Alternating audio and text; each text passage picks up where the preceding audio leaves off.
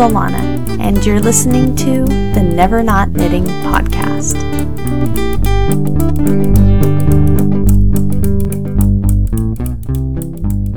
Hello, and welcome to episode 93 of the Never Not Knitting podcast. Thank you so much for joining me. And please excuse my voice. I'm getting over a cold, so that's why I sound a little funny today. To start off today's show, I'd like to announce the winner of last episode's drawing giveaway. Everybody who left a comment on my blog under the show notes of episode 92 was entered to win the beautiful silver chain stitch marker necklace from Wool & Wire, along with 2 packages of stitch markers. I randomly chose between the comments left using the online random number generator, and I'm happy to announce that the winner is Kirsten Nielsen, or UK Nielsen on Ravelry. Congratulations, Kirsten! I'll be in touch with you shortly to get your shipping information so that I can mail out this prize to you right away. I hope that you enjoy it. To all of you who didn't win this time, please don't give up hope. I'll be announcing another drawing for you to enter later on in this episode. You never know, your name may be called next time. I'm happy to say that here in California, it finally now feels like autumn. Finally. I feel like a month ago, it was 90 degrees where I live. The weather all of a sudden cooled down significantly, and we're even getting some rain, which we so desperately need, so that's really exciting. Even though I knit year-round, this weather really makes me feel like curling up in my chair with my blanket and knitting away.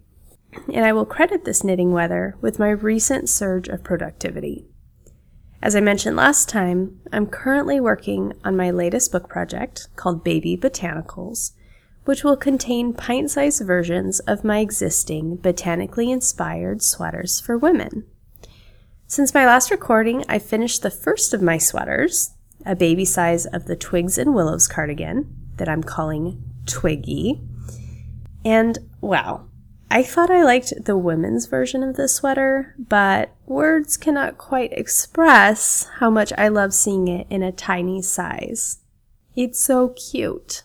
For this pattern, I used Quince & Company Turn yarn, which is a fingering weight wool and silk blend.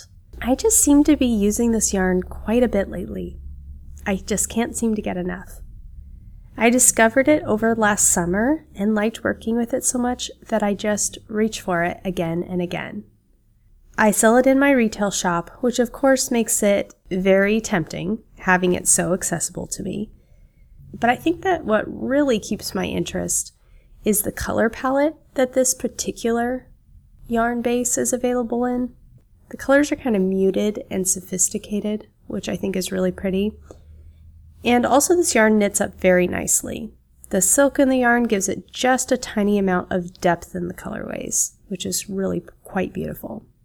I'm now on to the next sweater of the collection, and this one is called Baby Branches, because it's the tiny version of my Bare Branches sweater coat from Botanical Knits 2. That's the sweater with the hood and the tree on the back. I've already worked up the back of this baby cardigan, and I remade a smaller version of the tree stitch motif to accommodate these new tiny sizes. For this particular sweater, I chose to work with Cascade 220 Sport in a natural heathered colorway. Cascade 220 is such a good all-around yarn. I can't tell you how many times I've used it in a project. You've heard me say this before, but it's worth saying again. It's good quality, it's affordable, and it's also so great because it's available in so many colors. As I knit this little coat, I keep envisioning how unbelievably cute this is going to look on my tiny little model, Ruby. I'm making everything in a 12-month size, and Ruby I think is 11 months now, so I'm starting to feel the pressure. I've got to get these little sweaters finished in time before she grows out of them. And the bad news is, every time I see Ruby, she seems so much bigger than the last time I saw her. It's kind of stressing me out. Good thing these sweaters are small and pretty quick to make. In between my frenzied sweater knitting, my cousin and her family came to town, and of course I had to knit something special for her 3-year-old son. But this time I needed something really quick, something that would go fast on the needles. Fortunately, I had just the thing. This past spring, when I visited the shop Wild Fibers in Washington, I purchased the cutest little kits from Moki Moki Land of little adorable knitted animals. Just on an impulse at the store, I bought a hedgehog and a penguin kit, and I'm happy that I finally found a perfect reason to make them up. As if I needed a reason. They're cute enough just to make for no reason at all. But I made up both for my cousin's little boy, and they were so incredibly quick to make. Maybe like an hour to complete both. That's pretty quick for a handmade gift, don't you think? I have to say that the reward was pretty great for just an hour's work, because when finished, these are painfully adorable. It was really cute because when I gave it to my tiny cousin, he put one in each of the back pockets of his jeans and carried them around for the rest of the night. It was really sweet. I hope that he enjoys playing with them. So if you're in need of a really, really quick last-minute gift for a child, check out these patterns. I'll put a link in the show notes on Ravelry so you can see. I think that she has lots of different options for different animals, and they're all extremely small. So I have some other non-project related announcements to share. You may know, if you're a longtime listener, that I've been blogging now for 8 years. 8 years. I started my blog way back in 2007, and it hasn't really been updated in all of this time. I've still been using that Blogspot account that I originally started with. It's not that I haven't wanted to update it, but I've just been busy with so many other projects that the idea of getting a new blog or website always just got put on the back burner, and I never seemed to get around to it. Until now. I'm happy to say that as of last Friday, I have a fresh, new, beautiful website. I am really, really excited about this. The new website, of course, includes my blog, a podcast page where you can listen to every episode all on one page. So that's really easy to catch up on old episodes. And it has a page about my retail shop. And also, it has a new online store. Now, this online store contains my printed books, which were previously available. But it also has several of the special little knitting notions that I carry in my retail store.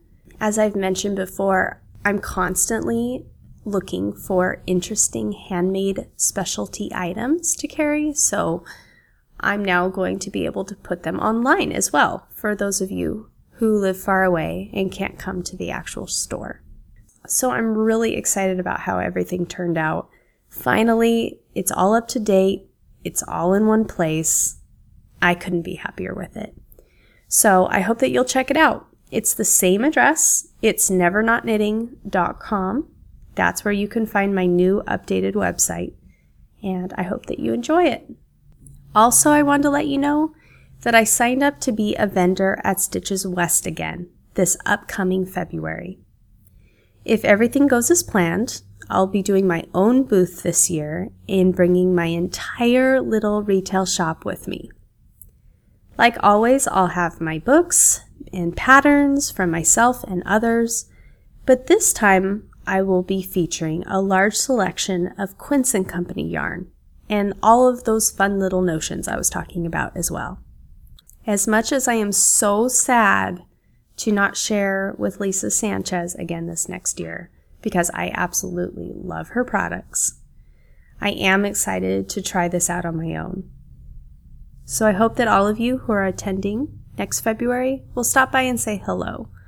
I'll definitely keep you in the loop as soon as I find out my booth number. Last but not least, I wanted to update you regarding the mystery knit-along I've been planning. I'm hoping to start that up in January. Not only is my technical editor still sorting things out, because I just love to torture her with complicated patterns, but also these months are often very busy, and I would love as many knitters as possible to be able to participate in this. So I think January will be a good time for everyone. That's kind of when everything starts to calm down and everyone gets back into a routine. So I'm really looking forward to that. So for this episode, I wanted to share a knitting book with you that I personally have really been enjoying. It's called Top Down: Reimagining Set in Sleeve Design. It's by Elizabeth Doherty of Blue Bee Studio, and it's published by Quince & Company. I like this book for so many different reasons. Not only is it beautifully laid out with 6 gorgeous sweater patterns, but it really delves into the science behind set-in sleeves, which I love. So if you listening haven't yet made a garment and you just have no idea what I'm talking about, set-in sleeves are sleeves that are knit separately from the front and the back of the sweater, and they're sewn in at the end. The top of this type of sleeve is called a sleeve cap, and it's curved at the top, and it's sewn in along the edge of the shoulder on your sweater, producing a nice tailored look. If you imagine in your mind a traditional women's blazer or suit jacket, this is the type of sleeve and shoulder style that I'm referring to. If you were to take a seam ripper and take that sleeve out of the jacket, you would see that it has a curved top to it. It's the same exact construction. Set-in sleeves are often used because they look nice, they wear nicely, and they give a little added structure to a sweater. Yet they seem to be the least favorite sleeve option to actually create. The reason for this probably is that you have to sew them in. That means you have to be somewhat proficient with your mattress stitch skills, or else the sleeve just doesn't lay right and it can look really messy. Secondly, there never seems to be an equal amount of stitches to rows between the sleeve cap and the armhole opening. I find that personally, I'm always having to fudge things a little bit on either side to make it work. And I don't know if this happens to anybody else, but I start seaming my set-in sleeves in the middle of the sleeve cap, and I line it right up to that shoulder seam. And on one side will go in without a hitch, no problems. But on the other side, I seem to end up with some crazy amount of extra stitches to have to deal with. I don't even know how that happens. It's definitely a fiddly process, and I can't tell you how many sleeves I have sewn in and ripped back out again and re-sewn in. It's just how it goes. The good news, however, is that this book, Top Down, shares instructions for a new type of set-in sleeve that does not require any sewing. And when I heard about this, I was instantly so excited. This book talks quite a bit about how the sleeve cap depth will affect the fit of your sleeve, and how to not only work a top-down set-in sleeve on your sweater, but how to contour your sleeve cap for a perfect fit. It's great information for a designer who's interested in learning more about sweater construction, but if you don't want to delve into the technical aspects of this concept, you may really enjoy the 6 beautiful sweater patterns included that use these techniques so you can try them out for yourself. But of course, everything is spelled out for you in the instructions. That might be a nice way to start out, honestly, is to start out with a sweater and kind of get the idea of it, and then use the book to figure out how to adjust your sleeve to fit your sweater and your body type. I, for one, am very excited about experimenting with the techniques I've learned about in this book. Just from looking at the photos and seeing these beautiful sweaters with this type of sleeve, The result that this technique produces is very clean and very sharp. I would love to actually try on a sweater created in this way to see what it feels like on, because it looks absolutely amazing. So if the premise of this book sounds as interesting to you as it is to me, you can find the book online at quinceandco.com or at your local yarn shop. Elizabeth has also kindly contributed a signed copy of Top Down to this episode's drawing giveaway. If you'd like to enter to win, please leave a comment on my blog under the show notes of episode 93. You will have until December 15th to enter to win, and I will be announcing the winner in the following episode. This episode's knitting story was kindly contributed by author Elizabeth Doherty herself. This is her personal knitting story entitled Nettie Mae's Mittens.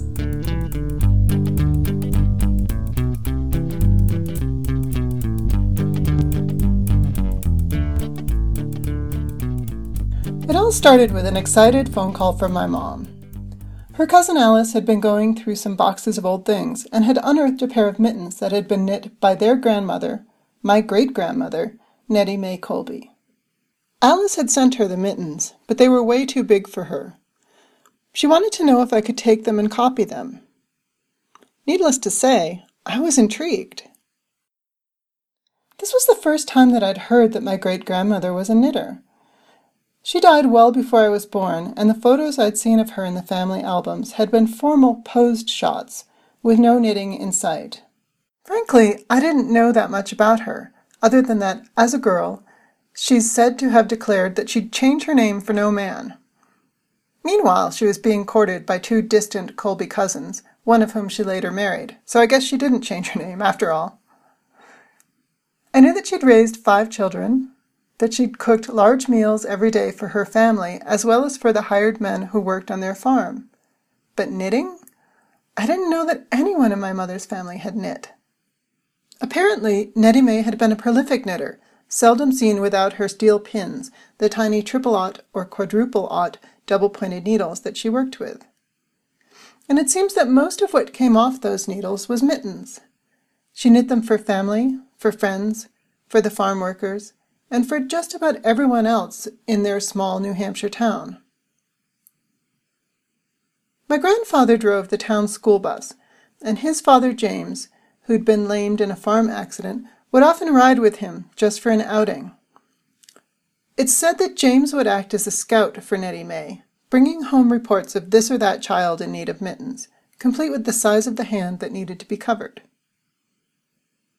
My mom went on at some length about her grandmother's mittens, how fine the knitting was, how warm they were, how well they fit. She said that she'd lost her last pair of them when she was in college, accidentally leaving them on a shelf in a public ladies' room. When she'd gone back for them minutes later, they were gone. Since then, every year when the weather turned cold, she regretted losing the mittens, both for their own sake and for that last tangible connection to her grandmother. What a story! I couldn't wait to see these amazing mittens. When they arrived, though, I'll admit I was a little bit disappointed. First, they were a bright tomato red with some odd periwinkle stripes around the cuff. And they were a bit the worse for wear. But apart from that, they seemed, well, completely ordinary. How could these be the mittens that my mom had been longing for all these years? Still, I'd agreed to reproduce them, so I got to work trying to figure out how they were constructed. As soon as I began examining them, it was clear that there was a bit more to these mittens than I'd originally thought. To start with, there was a neat rolled edge on the ribbed cuffs.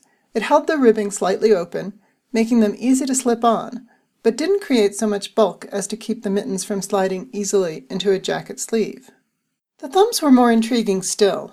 They had a crisp column of purl stitches on either side of the thumb gusset. This purled gutter created a clean, deliberate line around the gusset that was both decorative and functional, giving it nearly the appearance of a sewn seam, and drawing the gusset stitches into the hand of the mitten slightly. That little gutter was a total revelation to me. demonstrating that you could use increases and decreases, knits, purls, and other stitches to build structure into a piece, all the while that you shaped the fabric. Knitting gives you a lot of time for thinking, and while I'm knitting, I'm usually thinking about more knitting. As I worked on reproducing Nettie Mae's mittens, I kept imagining more tweaks that could be made to her excellent pattern. What about beginning the gusset increases within the cuff ribbing to create a slightly deeper gusset? Or shaping the base of the thumb so that it would snug into the webbing between the thumb and hand? Or adding short rows to the back of the hand so that the mitten would have a more anatomical fit?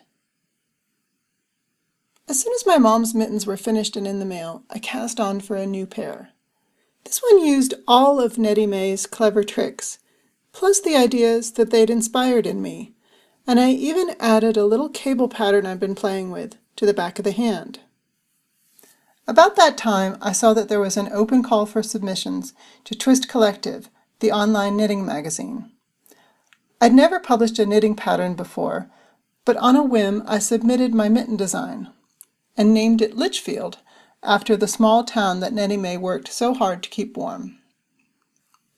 To my surprise and delight, the design was accepted, and the editor, Kate Gilbert, even asked me if I could design a hat to go with it. One design on the needles always seems to lead to the next, the one that I've been planning while I knit on the first. And so it goes on, taking me further along my journey as a knitter and designer. It's been a few years since I made that first mitten, but all of the designs that followed have somehow been informed by the things that I learned from Nettie Mae, right down to the little purled gutter that I like to use to give the armholes of set-in sleeve sweaters a crisp, tailored look. I'd returned the original mittens to Alice once I'd finished my mom's pair, but this summer they came back to me. Looking at those simple mittens, I was impressed all over again with her ingenuity. But I was also a little dissatisfied. There's one way in which the mittens I'd made weren't really true to the original, and that was the yarn I chose. Nettie Mae's mittens were knit in a superfine 3-ply wool that was somewhere between lace weight and fingering, and she worked them at a gauge of 11 stitches to the inch. When I'd looked for yarn at my local yarn shops back then, I didn't find anything similar. In the end, I used sock yarn and knit mine at a gauge of 9 stitches to the inch. I knew my mom loved them, but they weren't the same as the ones her grandmother had made, and that always kind of bugged me. One day recently, I discovered a gorgeous skein of Swan's Island fingering in my stash. It's actually the perfect yarn to use for those mittens. So don't tell my mom, but I've cast on for them again, and maybe I'll surprise her with a new pair one of these days. The yarn is just the right weight, and using triple-aught needles, I'm getting those 11 stitches to the inch. The fabric is gorgeous, and while knitting them at the proper gauge is going to take me a long time, it makes me happy just to pick them up and work on them for a few minutes a day. I'm holding a piece of family history in my hands, carrying it forward, and feeling thankful all over again for the gift of these mittens.